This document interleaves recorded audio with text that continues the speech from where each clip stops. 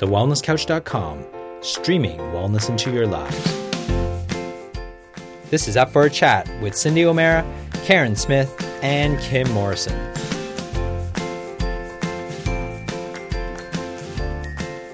Here we are, up for a chat about the hottest topics that are important to you, inspiring you to awaken the change within. I'm Karen Smith. I'm Kim Morrison. And I'm Cindy O'Meara. And we're in the car. We're on a road trip, so we decided that we would do a podcast for you, because we do go on these road trips, you know we do. So we decided we'd do a podcast for you, answering one of your emails that came through. And we just love it, because it's all about us. I mean, stop it. So this particular email asked us, how do we speak? You know, most people are terrified at the thought of standing up in front of a crowd, yet we get up in front of thousands of people and we do it day in, day out.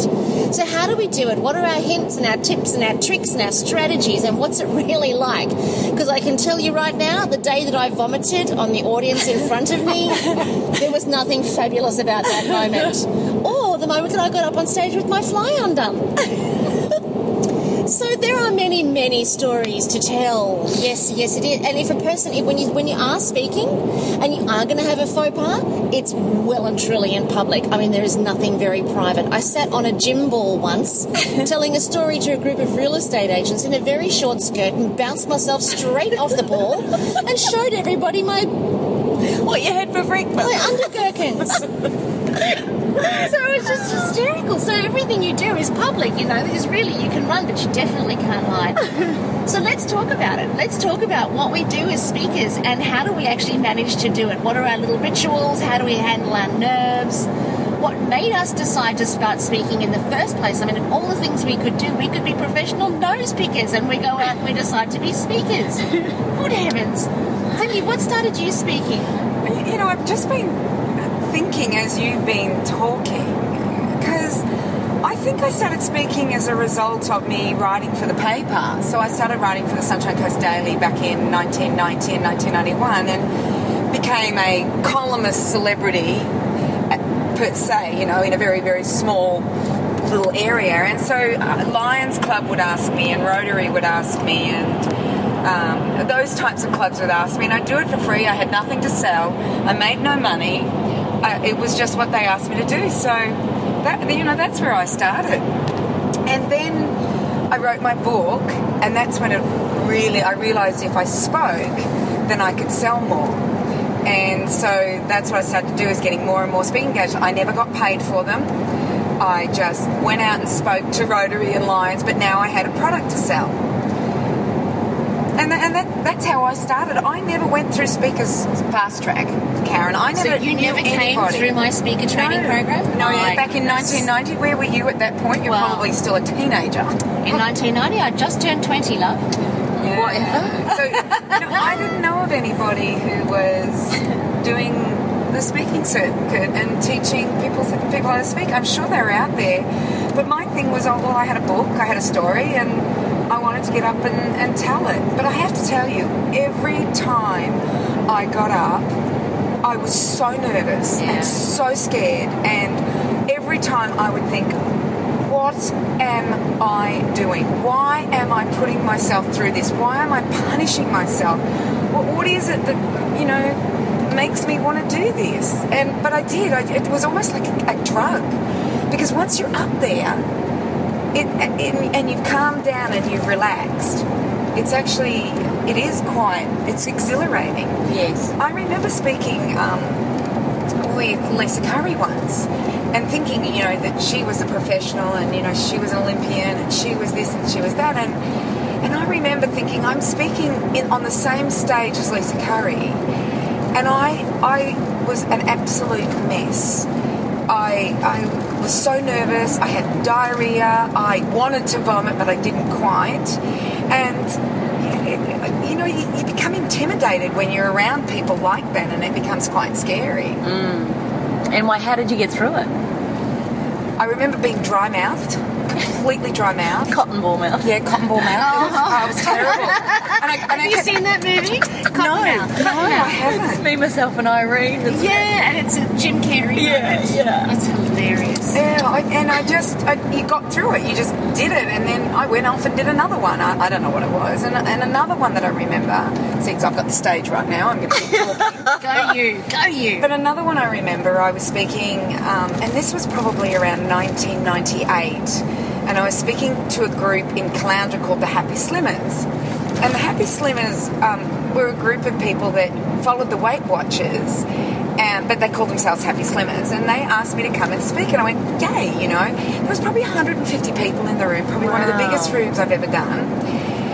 And I said something about a McDonald's hamburger, how when you put it on top of your fridge, that it never goes off. It just sits there.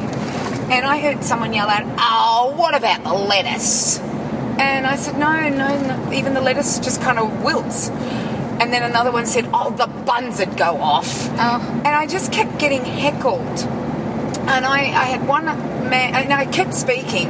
But you know what? Your heart is in your throat. You are, it's beating like there's no tomorrow. You're scared.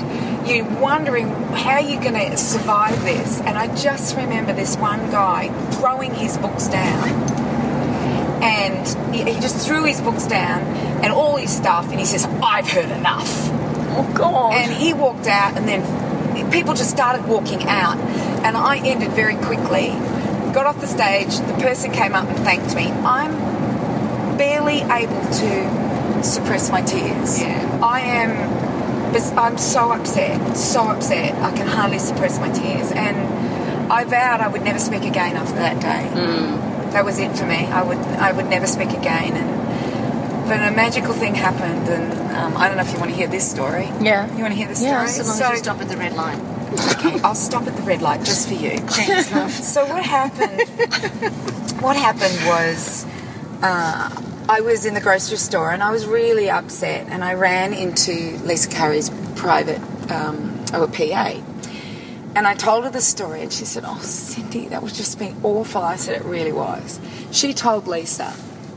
Lisa then told this amazing speaker that was about to do a 5-day speaking engagement with 10 other amazing speakers.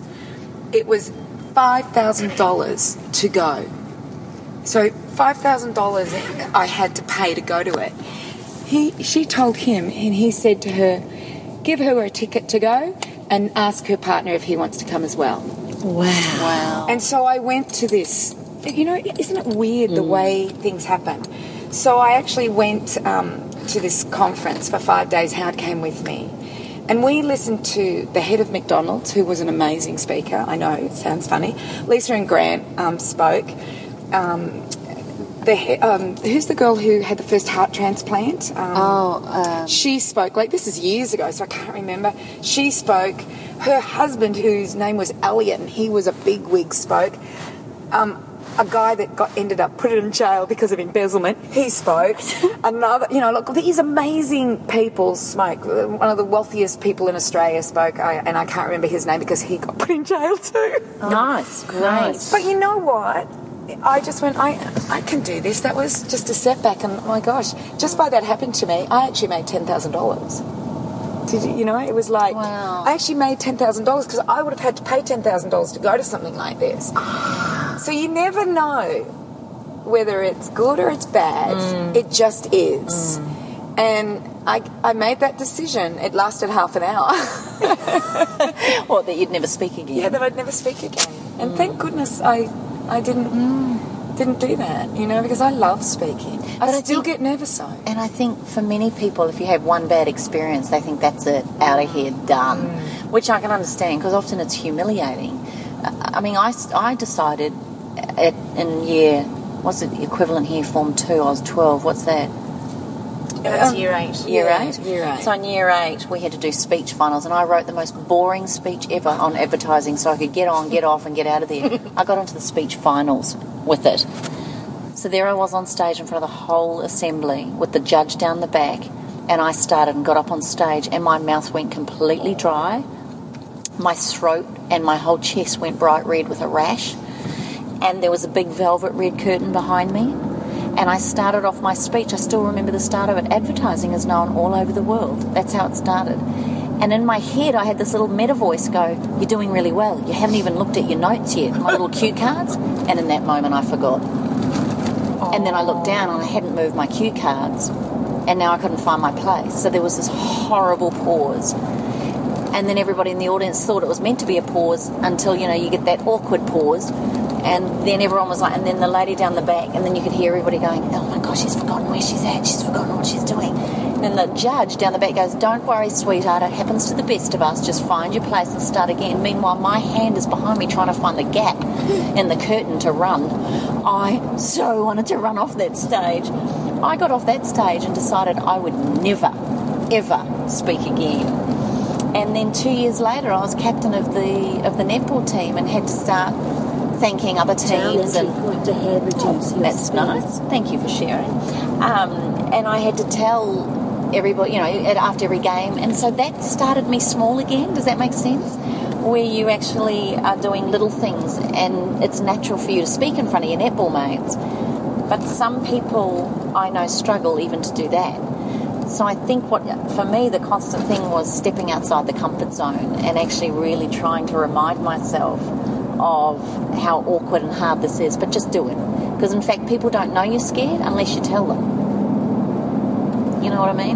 No one sees your nerves except you, unless you start losing it up there on stage. So yeah, what happened to you? Your first experience, Missy Moo? Well, it was interesting actually, just listening to you girls, because it takes me right back. And I remember when I was younger, I used to go and watch. My mum used to take me to the Conservatorium of Music. If ever I wanted to take a day off school, she used to get terribly excited because she'd have somebody to play with.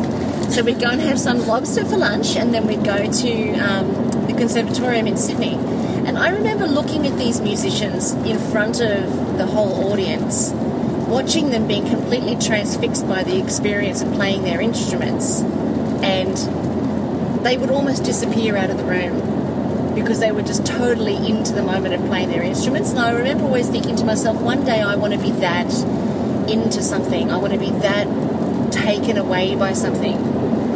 And then as I got older and I got into business, my dad was actually always into sales training, and he always had his own business as a sales trainer. And then my sister followed in his footsteps in sales, but she didn't do so much of the speaking side of things or the training side of things.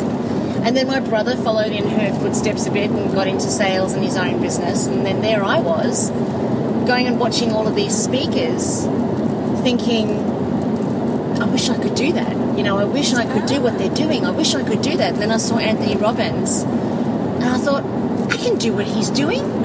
I may not have such a... Think big. Yeah, well, that's what he said. He said think big, so I went radio. And I thought, I don't have hands like shovels. And I am 5'2" and you are 6'30".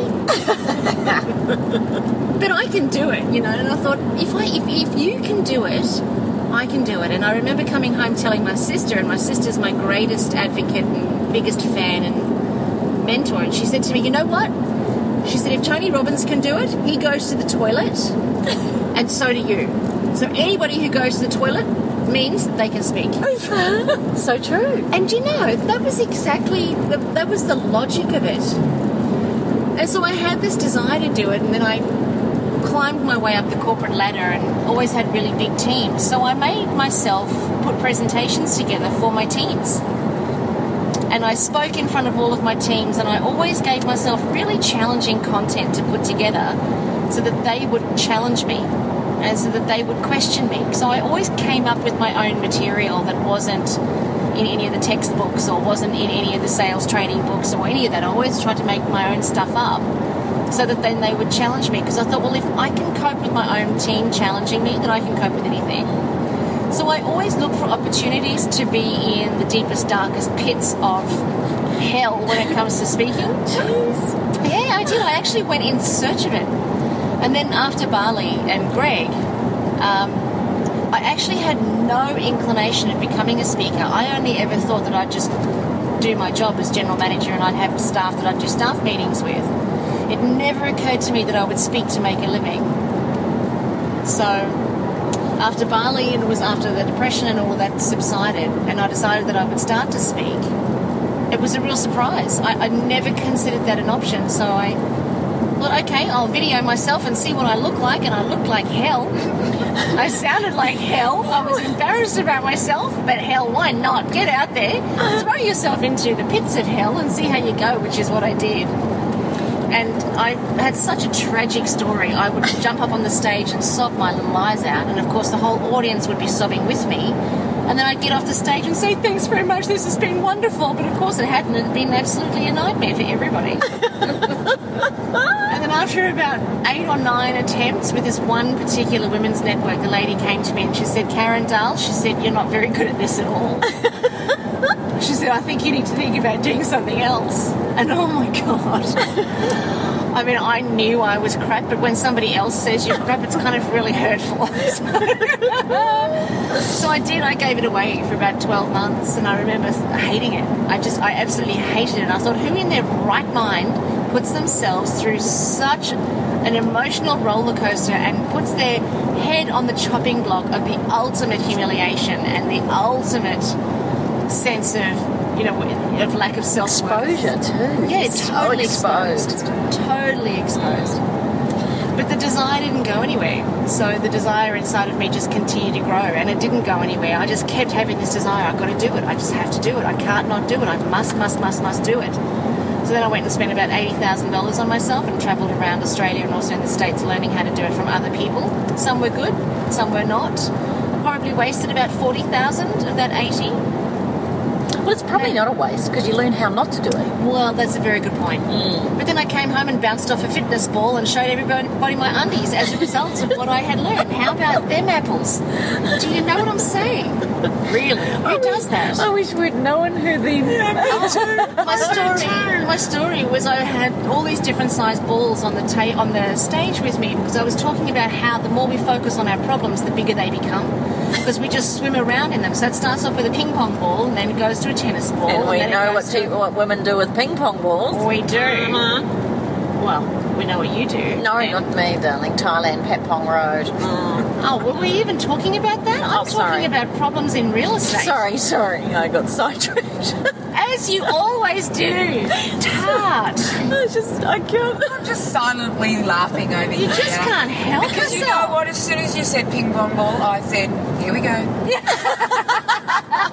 Won't take much. It doesn't take her long, and it doesn't take much for her to just turn that little mind around. It's not turned around. That was just a trigger. Well, interestingly enough, the way that I landed with legs in the air. That's what took me there. When you said you showed your growler, you're whatever. Oh my goodness gracious. I said I showed my undies. I don't know what you're thinking. You're just dreadful, Kim Morrison. Look, okay, You're everybody. snorting, Kim Morrison. Everybody who's listening, may I apologise in advance for her tardy, or should I say tarty, behaviour. I can't just back to you. Really? Go from the ping pong ball. Where did she go from the ping pong ball? Oh my goodness. Anyway, what's really funny is that we were on stage Just this afternoon, and there was a forum at the end, which was quite funny, and we were being asked serious questions, and each of the questions were being answered, and then Kim gets the microphone, and she starts this story, and I whispered to Karen, oh no, Here we go.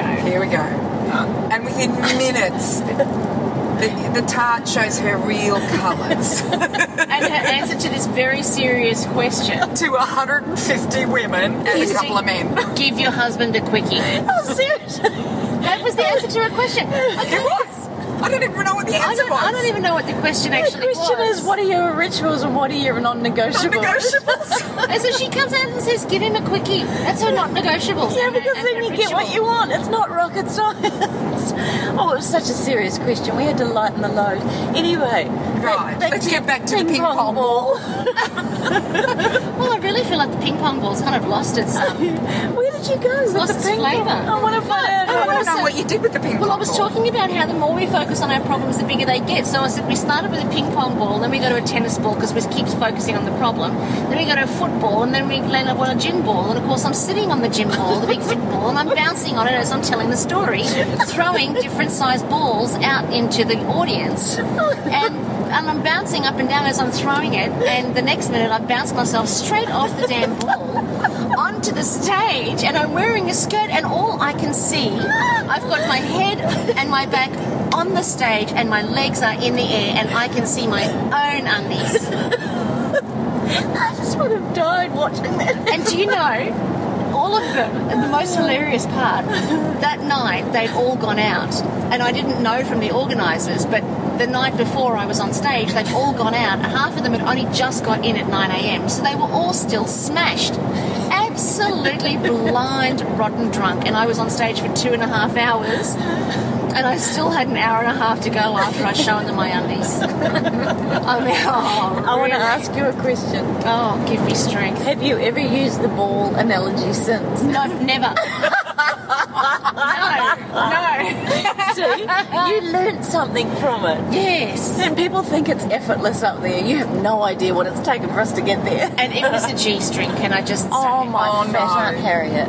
Yes, love. Yes. It So was you a did show them G-ganger. your growler? Do you know what amazes me when you're on the stage? And I don't know if you guys get this as well, but you can be speaking away and doing what you need to say, and you're thinking about something else, and you're looking at people in the audience, and you're wondering why they're picking their nose, or they're not looking at you, or they're looking down at their phone. And I find it amazing that we can do that. And other things that I've done on the stage where I've made up a story that works so beautifully with whatever the context or content of And my... you make it up on the spur And I of the make it on the spur of the moment, and I go... And it's usually a true story that I had this thought about, and I then tell the story. And sometimes it is hilarious, Karen. Well, you Really? are. You are hilarious. Yeah. It was. Like You're not as hilarious as me, but No, you know, I agree. I don't think anyone is. I say keep working, girls. Yeah. Don't give up. I I'm do. right there with you. I find it fascinating. And then I use that story for the next couple of years because I think, where did that come from? Did someone send that to me? How did I figure that one out? What did I do to remember But I that? reckon the brain is a whole filing system of stories, experiences, and perceptions of what's going on in your world. Yeah. And depending on where you are at a certain moment, something will trigger that story, that feeling, that emotion. And it feels perfect to tell it. Now, some of us, though, have what's called foot and mouth disease, and often the thought happens after the words. Is that a faux pas? A closed No, mouth. that's a Kim pa. That's a faux pas. Actually, no, that's a tart pa. A part-a-tar?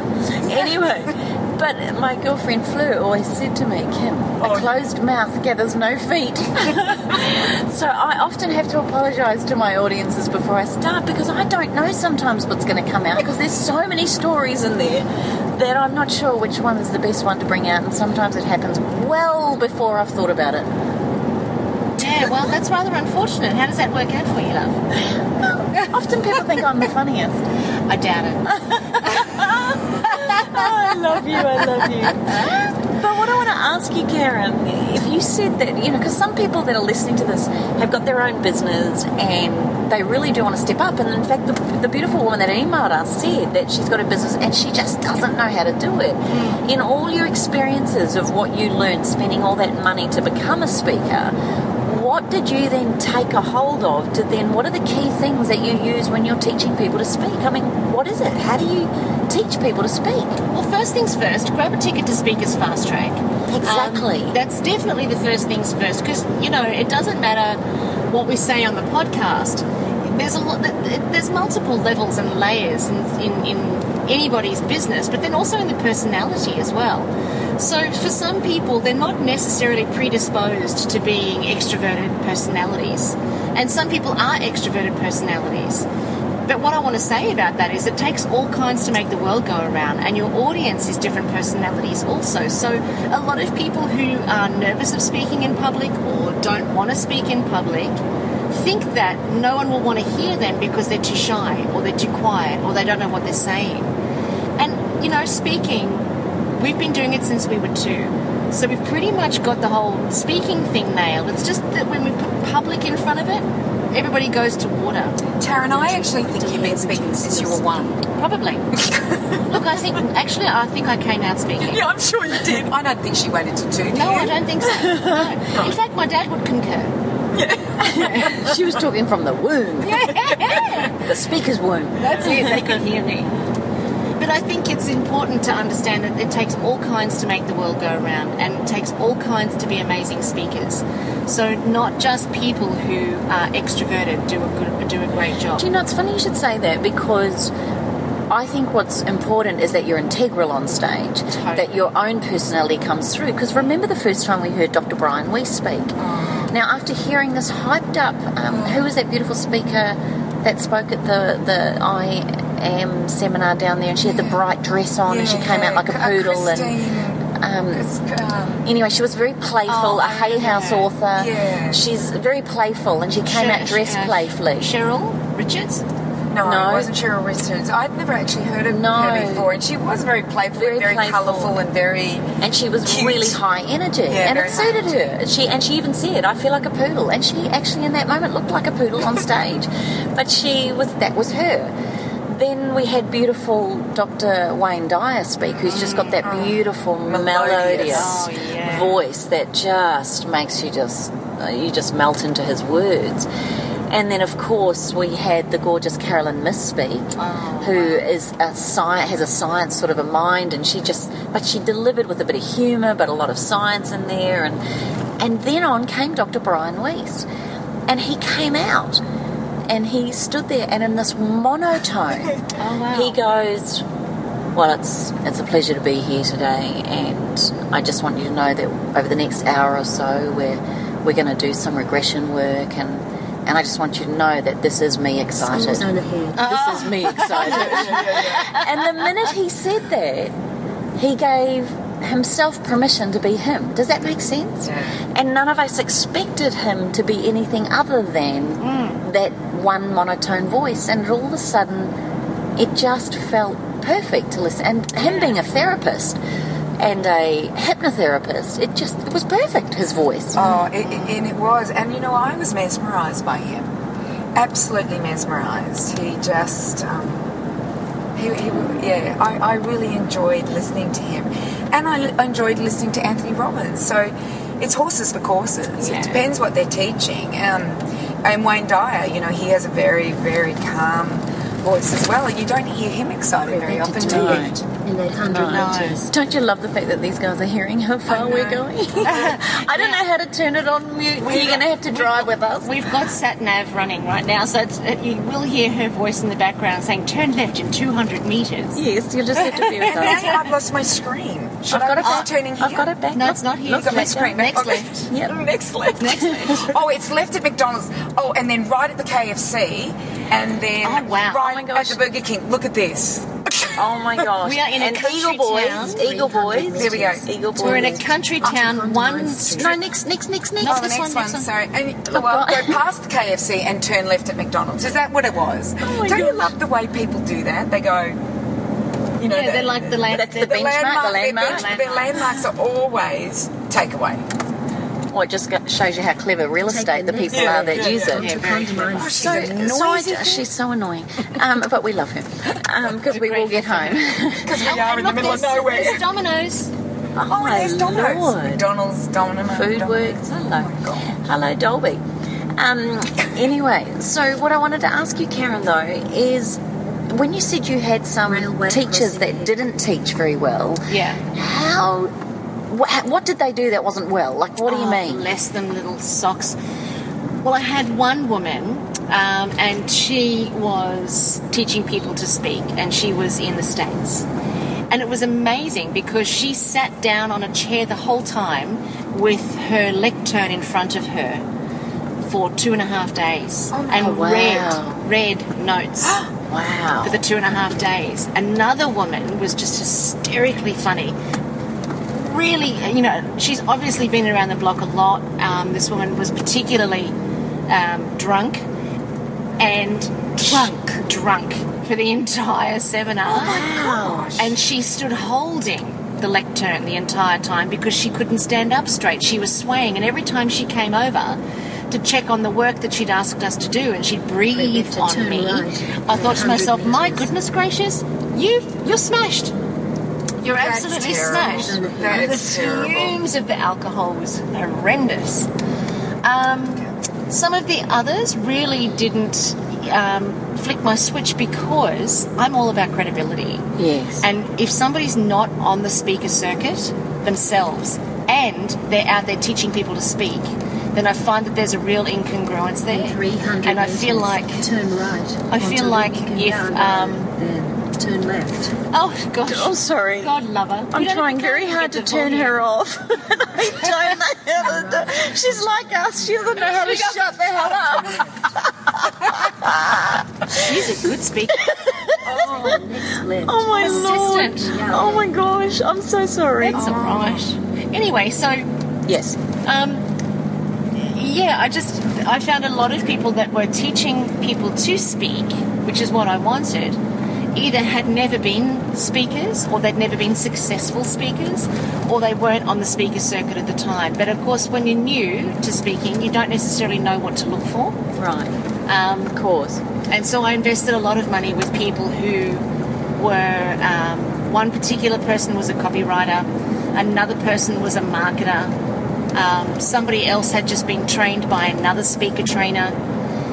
And it was just really, there were those wasted dollars. What's your thoughts around things like Toastmasters and doing the Rotary trips and doing all of that? Like, is that how you think people could start? I think Toastmasters is really awesome. In fact, one of the biggest things that I say to people is learn how to speak, because it's actually a skill. It's like anything. If you decide at the age of 30 that you want to go and be a dentist, you've actually got to go and learn how to be a dentist. And if you decide at the age of 20 that you decide that you want to be a journalist, you've got to learn the skill of it. And speaking is no different. Just because we know how to string a sentence together doesn't mean we know how to engage an audience or keep an audience captivated or sell a product or create a really compelling content. That in itself is a skill. So I think learning how to do it, and then once you know how to do it, then practice. And your first 30 you'll hate, but after that it'll be a breeze, it'll be joyful, it'll be exciting, it'll be exhilarating, you'll lose yourself in it. It's the most wonderful gift you can give to yourself, and the most wonderful gift that you can give to humanity is your own self-expression, because other people see in you a possibility for themselves, and that's really what I think how speaking is, the meaning of life, really. Oh, that's so beautiful. Yeah, and I think that's what you see in a great speaker. I think you're absolutely right. I think the other thing, though, when I've seen speakers that aren't so great, do you agree that some people use the stage as a bit of therapy and maybe aren't ready to speak? For sure, and I think I did that myself in the beginning. I think I used the participants as my counsellors. I got to a problem shared is a problem halved, and I think I, really worked that. But yeah, I do think that people do their therapy from the stage, and I really recommend that you don't do it. My first 30 were terrible because of that reason, and you can save yourself a lot of pain and heartache by actually doing the therapy. If you've got a story that's, or if you've got a circumstance or a situation that requires a bit of therapy, I think definitely don't do it from stage. And I also think, and I'm just going to put this out there, I also think if you're speaking to manipulate people to make money, which is what I see a lot, I don't think you deserve to hold the stage. I don't think that you deserve to hold people's attention, because I think people give you their attention and their time because they believe you have something to offer. And your marketing and the way that you've presented yourself has obviously led them to believe that. And I think that we have to honour that, and I think that we have to respect that. And if we put the effort into adding massive value to people, then I think that it's kind of like that whole cycle of I give, you take, I give, or I take, you give. It's that whole return of the energy that, goes between the audience and the speaker. It's that whole cycle of energy that's exchanged. But I do see people who get up with the intention of manipulating the audience, and I do see people who do that, just for the money. And I'm ashamed, because I think that really, the big performances on stage and all of that sort of thing. And I think that sort of takes away from the magic of speaking, particularly for people who want to speak, because they don't want to have to be like that. I remember this one particular speakers agency said to me in the very beginning, they said, Karen, if you can't get up and perform like a monkey on the stage, then speaking is not for you. So I decided not to speak. Yeah, I would think the same. I don't want to perform like a monkey. And that's what I thought. I want to impart a message, impart my knowledge, because what's the use of all this knowledge in here?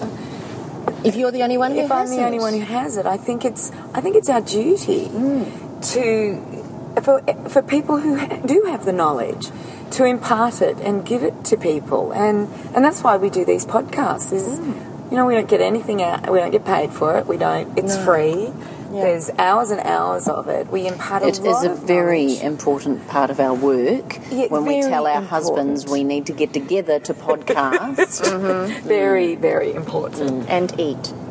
Yeah, we do a lot of eating. But, Lucky we don't laugh. No. Do people learn that skill? Is there a school out there that teaches them that whole manipulation about it? Yeah. Because thank goodness I never knew about any of that stuff, because I just got up on stage, I told my story. I remember I sold lots and lots of books, but I never sold the book. I didn't know how to sell. I didn't know how to sell from the stage, as they call it. But if you are going to make speaking your profession and you have a product, then you have to sell from the stage, because otherwise you starve. So how do you sell? There has to be integrity. Yeah, there has to be a balance, because that's how you make money, and you're doing free talks. But remember also, we've been told, if you have a product and you do not tell your audience what you have, it's a disservice. It is a disservice. Now, everyone in the audience may not want it, they may not need it, or they may already have it. But if you don't tell them what you have got or haven't got, then how are they to know? And I think that's quite an important thing, especially if someone like you, Cindy, that's got beautiful products and an amazing book. And if I didn't know I could get it, I'd walk out of there feeling, I wanted to take a piece of her with me, And I think that's the beautiful thing about a lot of speakers, is that they do have products so that you get to take a piece of them home and get to continue that experience, particularly if you've enjoyed them and you trust them and you look up to them and you actually really believe them. I think that's a beautiful part to have. I think that's the contrast, though, and I think that's what makes speaking worthwhile for the speaker, and it makes speaking worthwhile for the listener, because what you're doing is you're educating the audience, and then as a result of that education, you're offering them more education, as in a book or a product or something. You're actually using the platform as a vehicle to educate or inspire, or along those lines, rather than what I heard one particular speaker say, using the platform to siphon every possible dollar out of the pockets of everyone in there. No. Yeah, and I'll never forget it. And it's, it was a real wake-up for me. It's bad enough they do it, but to admit it? Are you serious? Oh, very open. Very, very open. Is that their intention is to draw out every dollar there. And I think, I'm sure that there's a place in the world for everybody. Obviously there is. It's just not. It's not a way that I would recommend anyway. I just don't think it's. I don't think it's congruent, and I don't think that it's in service. So that's my thought, and I think Toastmasters is awesome. Use them for practice, but learn how to speak first. Learn how to construct a presentation, and then also learn how to manage your nerves with little rituals. Yes. We all spoke at the Wellness Summit recently, and all three of us were nervous. We were all delivering new material, some new parts of our material. Let's just face it, I was crap. Oh, get out of here. You So always I was say the most that. nervous out of all of you. Well, do you know what You so were delivering funny? absolutely new material, Karen, and you do you want to say what you said to me in the...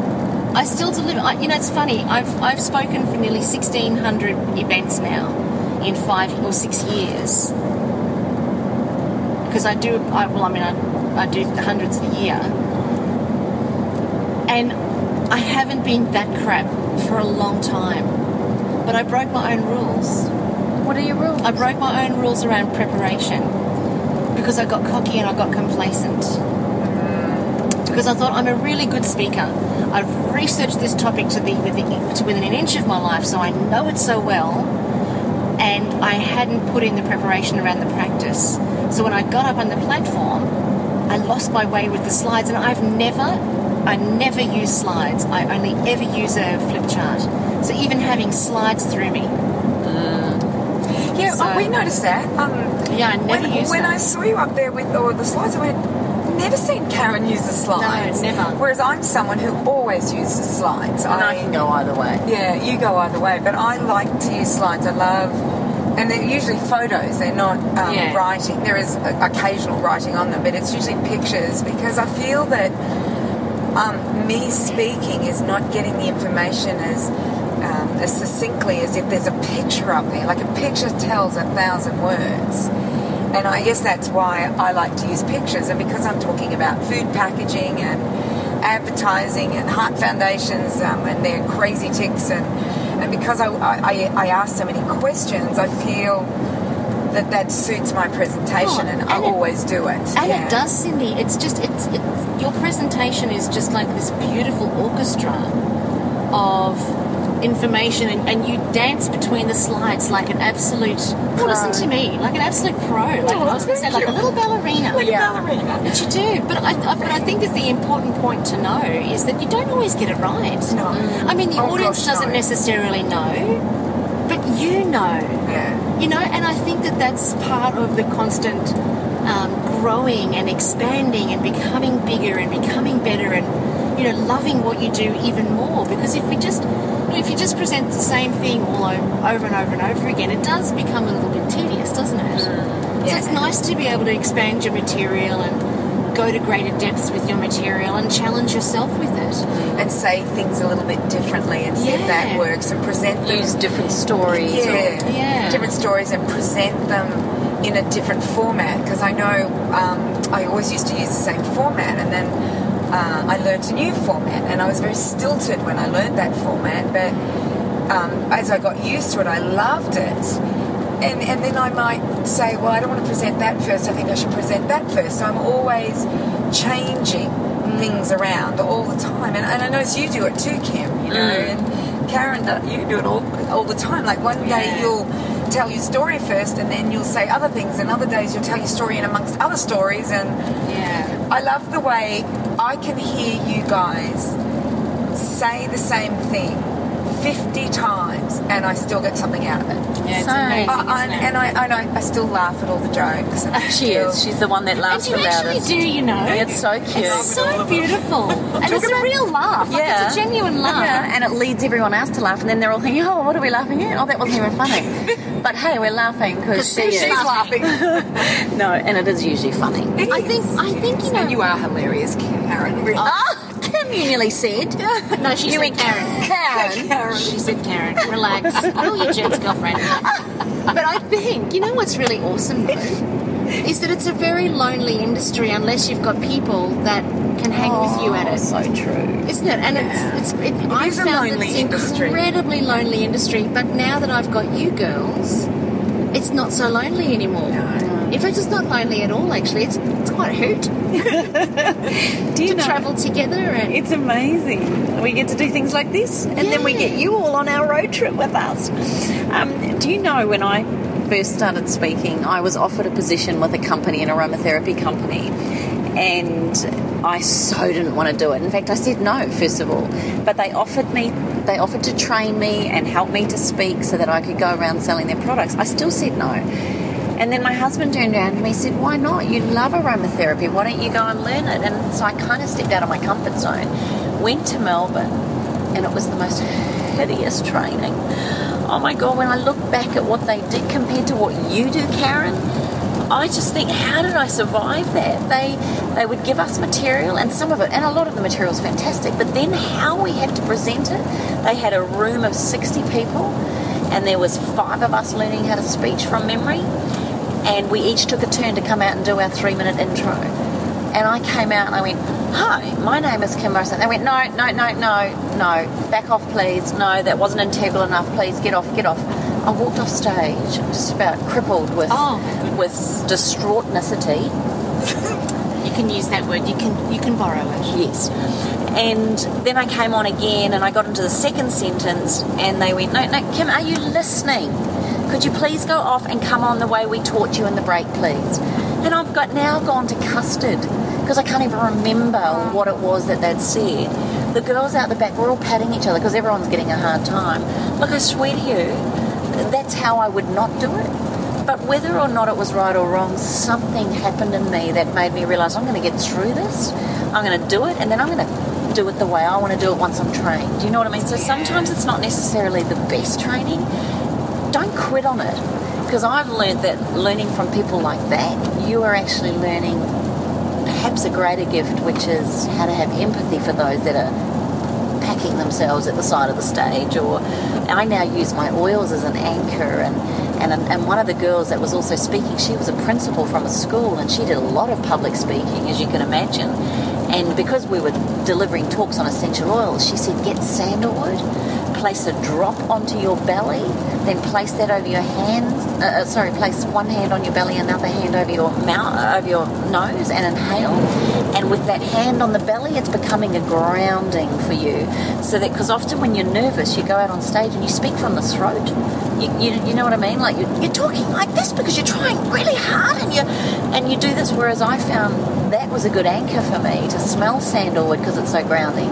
Place my left hand, and a lot of my early presentations, I actually kept my hand on my tummy to remind me to stay grounded. And it was other speakers that actually gave me the little perlers and the gems on how to be better. And I find I do the same now for other speakers, is that I just know what it's like to be so nervous and beside myself. So at the Wellness Summit where I was going before, I was second speaker with 9 people, and there was over 600 people there. And all of a sudden I just got really nervous, and I'd done all my rituals of my little prayer before I went on stage, but I'm sitting there and Cindy was next to me and obviously picked up on it and stood up and started massaging my neck and shoulders and just said, "Are you all right?" And I kind of didn't want to say no, because if I said no I thought I might cry. And so I sat there thinking, oh my gosh, what am I going to do? So I calmed right down with her massaging me, and she got me to smell my oils. And what was fascinating is just her squeezing my shoulders was enough to remind me and to say to myself, I am a good speaker. I can deliver my material. I will be okay. I've got Cindy and Karen right beside me. They are my greatest champions. They always look after me. They always honour me. And I think I felt really, really proud of the fact that I got up there. And I will say, the first 2 minutes of my talk, I kind of packed myself, and I don't know if anyone knows this, but often when you are speaking, one thing another speaker said to me once was, don't ever show fake it till you make it. You don't need to let everybody know you're nervous. You don't have to tell everybody you're nervous. But just by delivering and keep going, you will find the nerves calm. And usually for me, within 2 to 3 minutes, I get into the zone, or sometimes 5 minutes if I'm really, really nervous. Does that make sense? You kind of find yourself going into your zone. Yep. And I think we've mentioned this. You kind of lose yourself. Yes. Yeah. And I think we mentioned this on a podcast once before. You actually find yourself transported almost above yourself when you get into the zone. And you're almost not present when you're there. Yeah. And I love it. And often we'll be, Cindy and I'll sit there when we're listening to Karen and we'll go, oh, there she is. Oh, she's on fire. Oh, look at her. Or Karen and I were down the back when you were up there and we went, oh, look at her. That was a gem. Look at her. Look at that one. That was a perler. And, oh, gosh, she's mentioning Awaken the Change Within. Good girl, it's like we're down the back and then I see you girls smiling and laughing at my jokes and I'm like, I got my girls. It's almost like, it's nice to have someone, and that was something else that someone taught me. When you are really nervous or you're not sure, it's hard, find someone in the audience that's smiling at you. And often there's someone that is looking at you with genuine endearment and they're really admiring you. And I found myself fixated to those people. And sometimes even if it's your mum and she's smiling, or your sister or one of your girlfriends, just smile and give them the thumbs up. And often that can do wonders for nerves up there on stage, and you just get into your own little rhythm. before I get on stage, if I'm nervous, I'll pump out push-ups. Oh, yeah, I've seen you do that. Yeah, because you've got a lot of adrenaline coursing through your veins, and all of that nervousness needs to be dispelled. So I punch out some push-ups. So if I can't do it on the ground, I'll get myself in a really steep angle and push out on the wall to failure. Or sometimes I'll sit down on the carpet and I'll do sit-ups to failure. Because you've got to try and get all of that out of the top part of your body, because when you start speaking and you are nervous, you are speaking from your throat, but you can't get enough air in. And when you run out of air, you run out of voice. So you can't get enough air in because the throat's constricted because you're in fight or flight, which means you can't get the air in, which means you can't get the voice out, and that's when we strain. So by getting that, like doing the push-ups and exhausting yourself, you'll be a little bit sweaty, but it's worth it. It means that there's a tip. Don't wear something that shows all your sweat on stage. Definitely don't wear light grey. No, light grey, no. Definitely don't wear light grey. And one of the tests I do whenever I'm buying something that I know I'm speaking in, I'll actually lick my fingers and I'll squeeze it onto the material to see if it shows any sweat. Because if it shows a little bit of sweat from your finger onto clothing, it's going to drip. Because we've all said this before, you walk off stage hot. Very hot. And you've given a lot. And I think it's really important that you find clothes, because then if you look down and find yourself sweating, then you sweat even more. Oh, that's terrible. And it's funny that, isn't it? You walk off stage dripping wet, whether it's a freezing cold day or a boiling hot day. You've done the work. You've really had a workout up there. Tell me, both of you, have you ever had, I mean, apart from you, Cindy, saying that when those people were walking out, and you, Karen, thinking your first speaking engagement was a shock and all of that, how have you both handled stuff-ups? Like maybe your PowerPoints failed you, or maybe you've completely lost track, or someone's distracted you in the audience and you lost focus. What do you do? Cindy? Well, with the PowerPoint, I think I know my material so well I can just continue until someone fixes it up. And if they don't fix it up, then I'll just keep talking because I do know it fairly well. But like at the Wellness Summit quite a few weeks ago, what ended up happening is that my PowerPoint failed towards the end. I don't know if anybody, and I don't know if anyone noticed it, but I just kept talking. I thought, well, I had 7 things that I wanted to talk about that had summarised what they needed to do, and it had gone, and quite a few other slides had gone, and I thought, right, I will just continue on the thread I'm going on. I don't have those 7 points, and I couldn't remember them. But you're thinking this all in your head? I'm thinking this all in my head. So you didn't say to the audience, oh my gosh, I've lost my slides? No. No, I just kept going. You have to. Like, as a professional, you can't just go, oh, I've got no slides, I can't do anything. And I see people that don't know their material and lose their slides that do that. So it's really important, I think, to know your material, so that if there is a stuff up with the slides, or the slides don't work, that you can do it without the slides. And often what I've done, if for some reason the data projector's not working or it won't connect, I'll have my computer in front of me and I'll just be able to see, keep me on track. I've only got an hour to talk. I've got certain things I want to talk about. I'll actually use my slides as my prompts. Because I want to stay on track. I don't want to wander. I want to stay on the points that I've decided to do. So I'll use that to prompt me, but not say, oh, now you can see. You then say, look, how about if you visualise this? Yeah, and I remember a couple of times, I think twice in my whole speaking career, getting to a place, moving boxes around, the whole thing can be quite taxing on you. And I remember having the worst migraine I've ever had, vomiting in the toilet, 150 people out waiting for me, and I'm vomiting in the toilet. My migraine is so bad that I'm thinking, how am I going to do this? But you've got to do it. And what blows me away, and I've done it twice now, what blows me away is I get on stage and the migraine's there for about 5 minutes. And then because you're busy doing, and Karen, you might be able to tell me what's happening in my brain, because we were talking about this pain thing yesterday. What, there's just a sensation? Yeah, and it disappears. just goes. And it's amazing. Like, nothing, you ask anybody with a migraine, for it to just disappear and go is not something that happens. It's something that takes a long time. And I'm at that point where I want to lay down and put something cold and dark over my eyes, hear nothing. And I'm out there speaking and it disappears within 5 minutes. What happens? It's an interesting thing, and I don't know if I've even got the right answer for it, actually.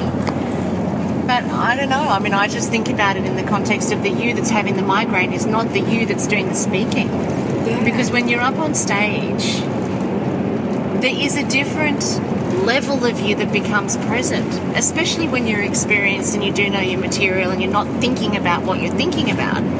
You are transported to another place and it all becomes very surreal.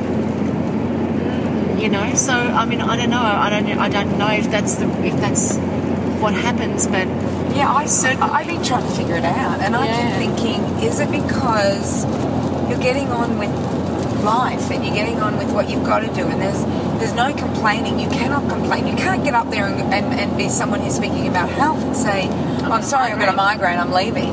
Well, the absence of alternatives clears the mind miraculously. Yeah, and that's what it was. It was. I had no, and it only happened a couple of times, and I think it was just the stress. I would get so stressed, and it would come on, and I'd go, what? You know.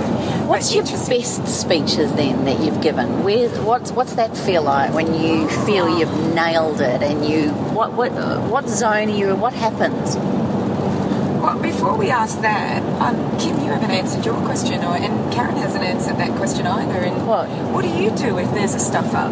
Like, what happens? Oh, sweetie, I don't. We don't. You don't stuff up? No, that's correct. No, that's why I just moved on, sweetie. Oh my God. That's why I don't use technology. That's why I use a flip chart. Silly me. But your point is so valid, though. You've got to know your material. If you don't know your material, then don't get up on stage. Yeah. If you're going to use slides to prompt yourself, then don't do it. Yeah. Know the material well enough that if anything does go journal, then you still know. Yeah. I think, one talk that I gave, it was in Sydney. I had 200 people in the room. It was all about aromatherapy. And it was a 101 type of aromatherapy. It was a very, basic 101.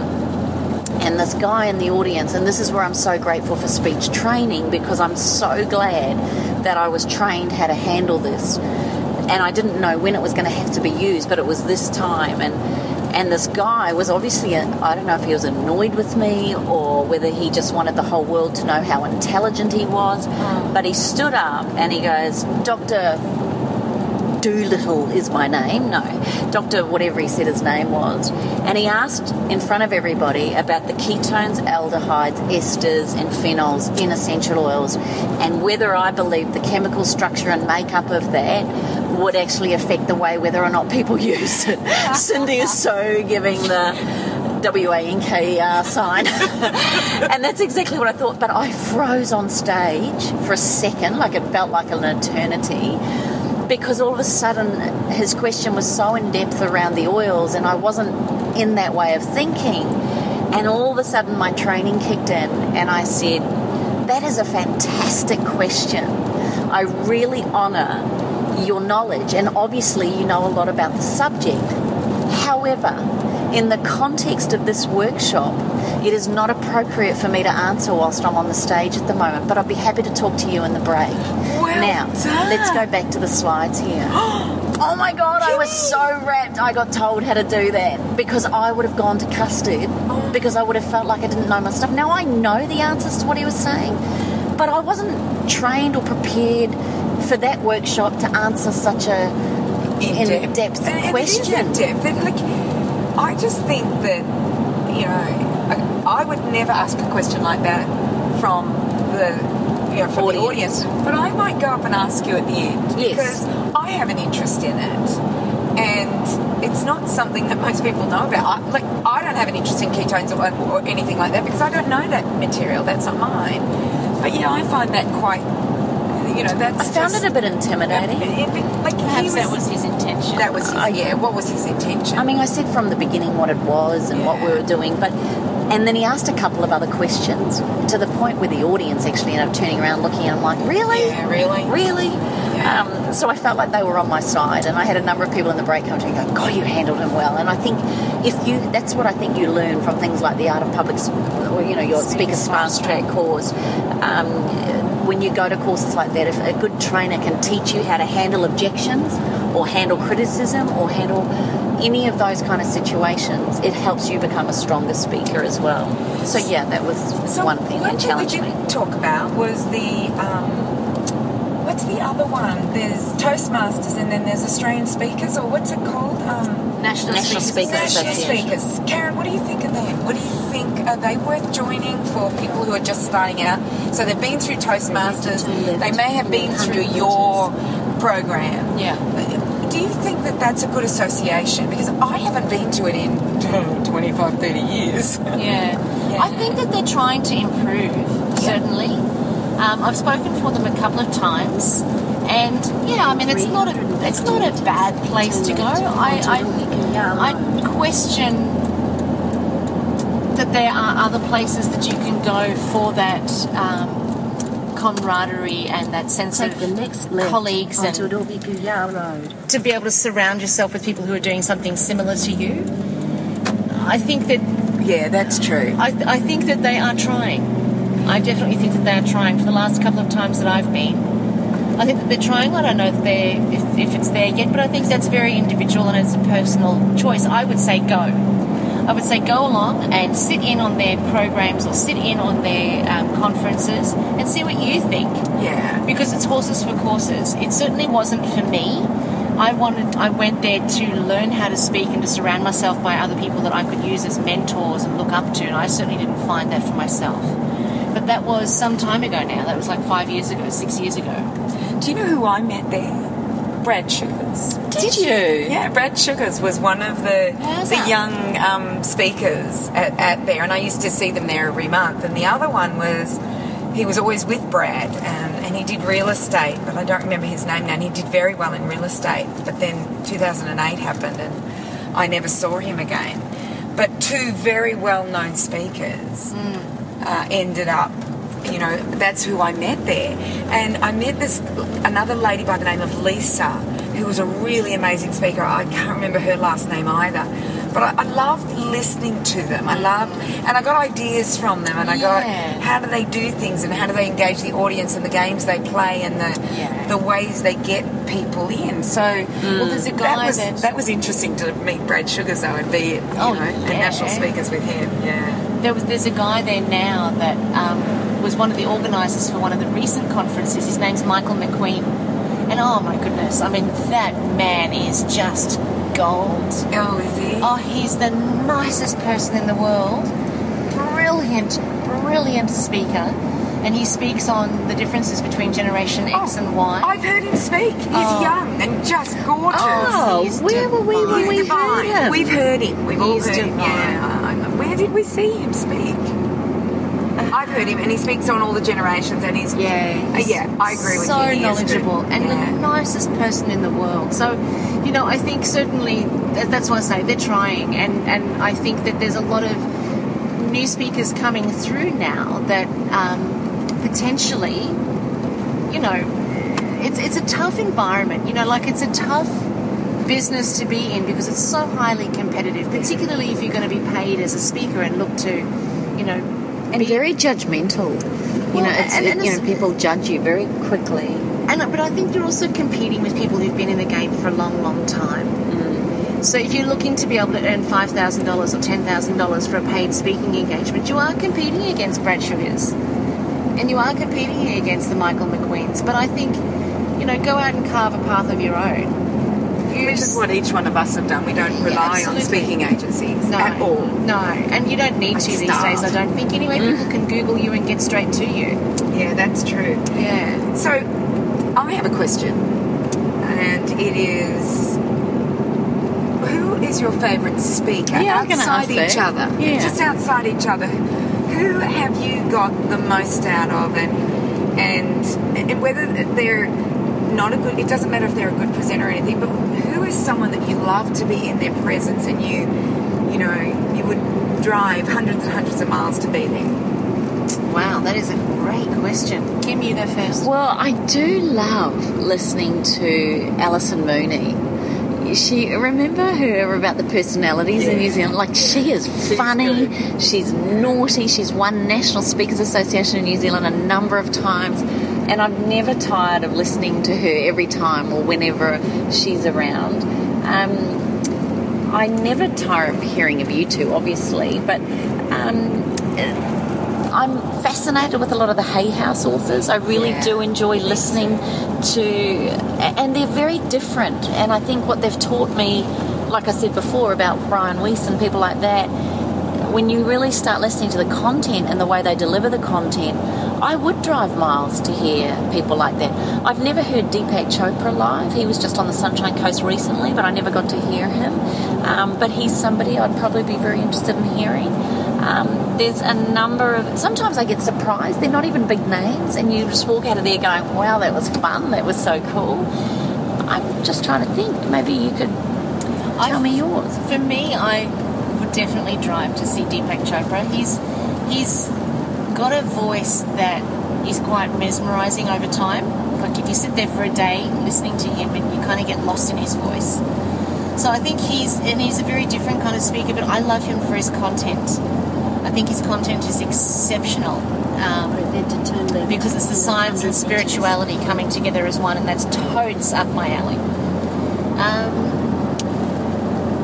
He was the first guy that came to mind, actually. The first person that came to mind. I do love Marianne Williamson. I've always loved Marianne Williamson.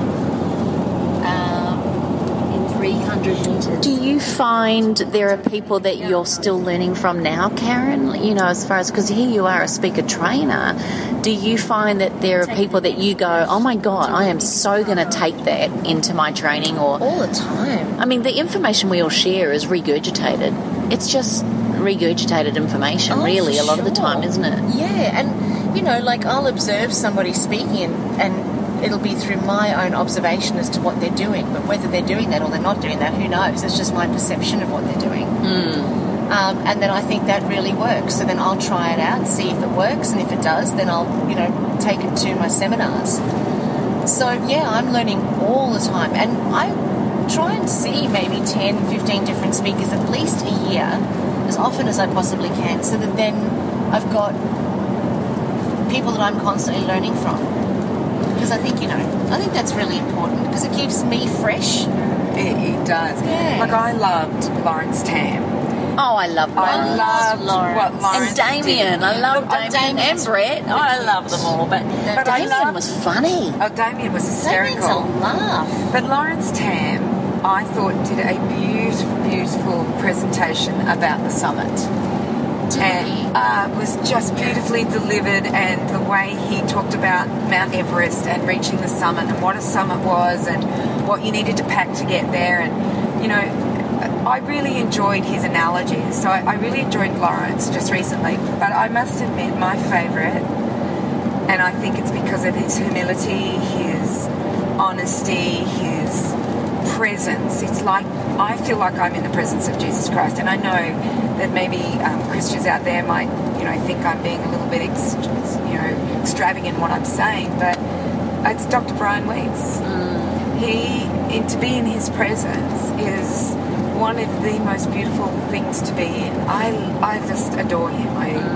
I love his work, and the other one I adore being, and I've never been in her presence. I've only seen her on video and listen to her on audio, and that's Byron Katie. How could I? Oh my gosh, Byron Katie was divine. Oh my goodness! If you haven't been to Karen's Couch to check out the show on Byron Katie, then go to karenscouch.com and check out that show. Kim and Cindy were in the live audience. Oh my goodness! Felt like we got to see her in real person. I was like I want to see her in a candy store. Well, she wants to do an interview. I think the three of us should fly over there. I think we should interview Let's her. Let's go to Santa Barbara. Can we put it out there on our podcast that we are going to have Byron Katie on the show one day? Yeah. Let's do it. We are. And why not Oprah while we're there? She lives right next door. So let's do it. Barbara and Byron Katie and Oprah live Shut up. You reckon we'd get Oprah? Let's do that. And we could also do the Sperlings, who created Phoenix University. I have a feeling they live in that area somewhere, so... Oh my gosh, imagine if you all came on a road trip with us there. Imagine the podcast we could do on the plane. Imagine all the things that we'd end up doing. I hope you've enjoyed driving with us and hearing Miss Jane in the background giving us instructions so that we're not lost. We have had mini wallabies, we've had cars in front of us. We actually had a little faux pas at the beginning of this recording, which we had to stop because Miss Cindy dropped the F word because she thought she was driving on the wrong side of the road. But we might share that. I think we should share that. I think that's a moment of absolute realnicity. Yes, we did have to stop the podcast. We have to stop and start again.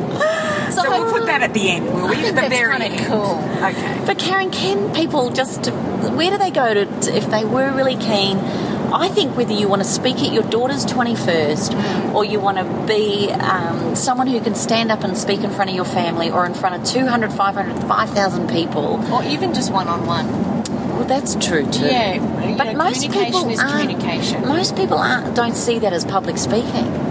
And I think what you teach is that one-on-one. If you can nail the one-on-one and how to listen, interact, create reciprocity and absolutely communication with that person, you actually have rapport. And once you have rapport with your audience or that one person, you can actually build on that, can't you? Yeah, well, I mean, if you think about it, when you go and sit and listen to somebody, you're only concerned about what you're getting.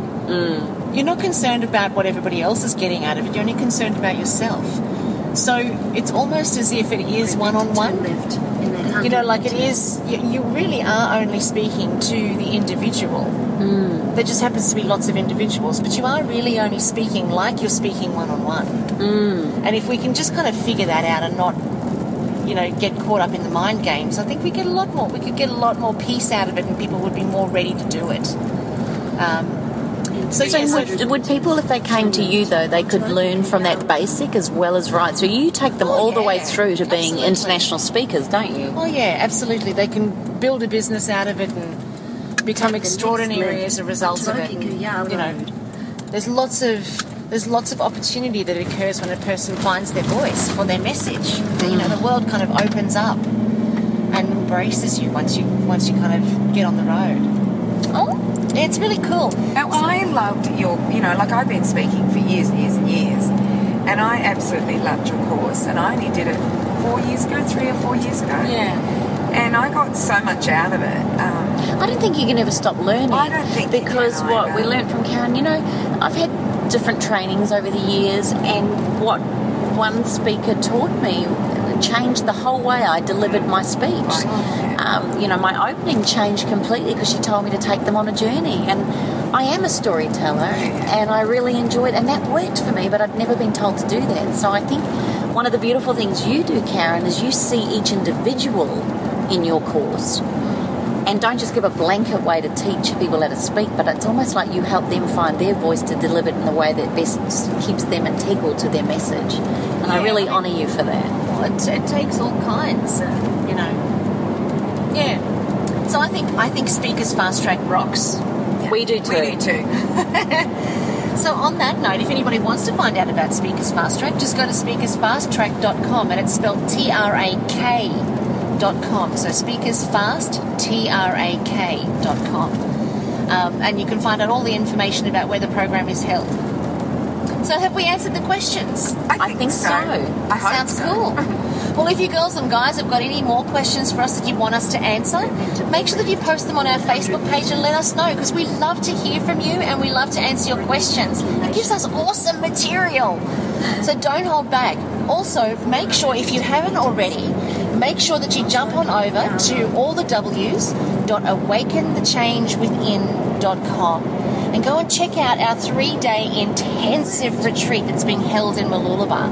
Where there's me, Kim and Cindy, and we are rocking the house with all of our usual stuff. I think we might even record a live podcast. What do you girls think? Oh, I reckon I love the live ones. Yeah, I think we should. We did that last time, and that was really fun. Yeah. So you may actually get to find your voice on our podcast. Who knows? Let's put it out there. So allthews.awakenthechangewithin.com. You can find out more about that. That's in November. And you can also post your comments on allthews.thewellnesscouch.com, and you can also ask us questions there. So hopefully you found this insightful and exciting being on a road trip with us, and we're going to catch you on the ride next week. So join us here on Up for a Chat and be part of the ripple effect that's changing the world. This has been a production of TheWellnessCouch.com. Check us out on Facebook and join in the conversation on Facebook.com/The Wellness Couch. Subscribe to each show on iTunes and check us out on Twitter. The Wellness Couch, streaming wellness into your lives.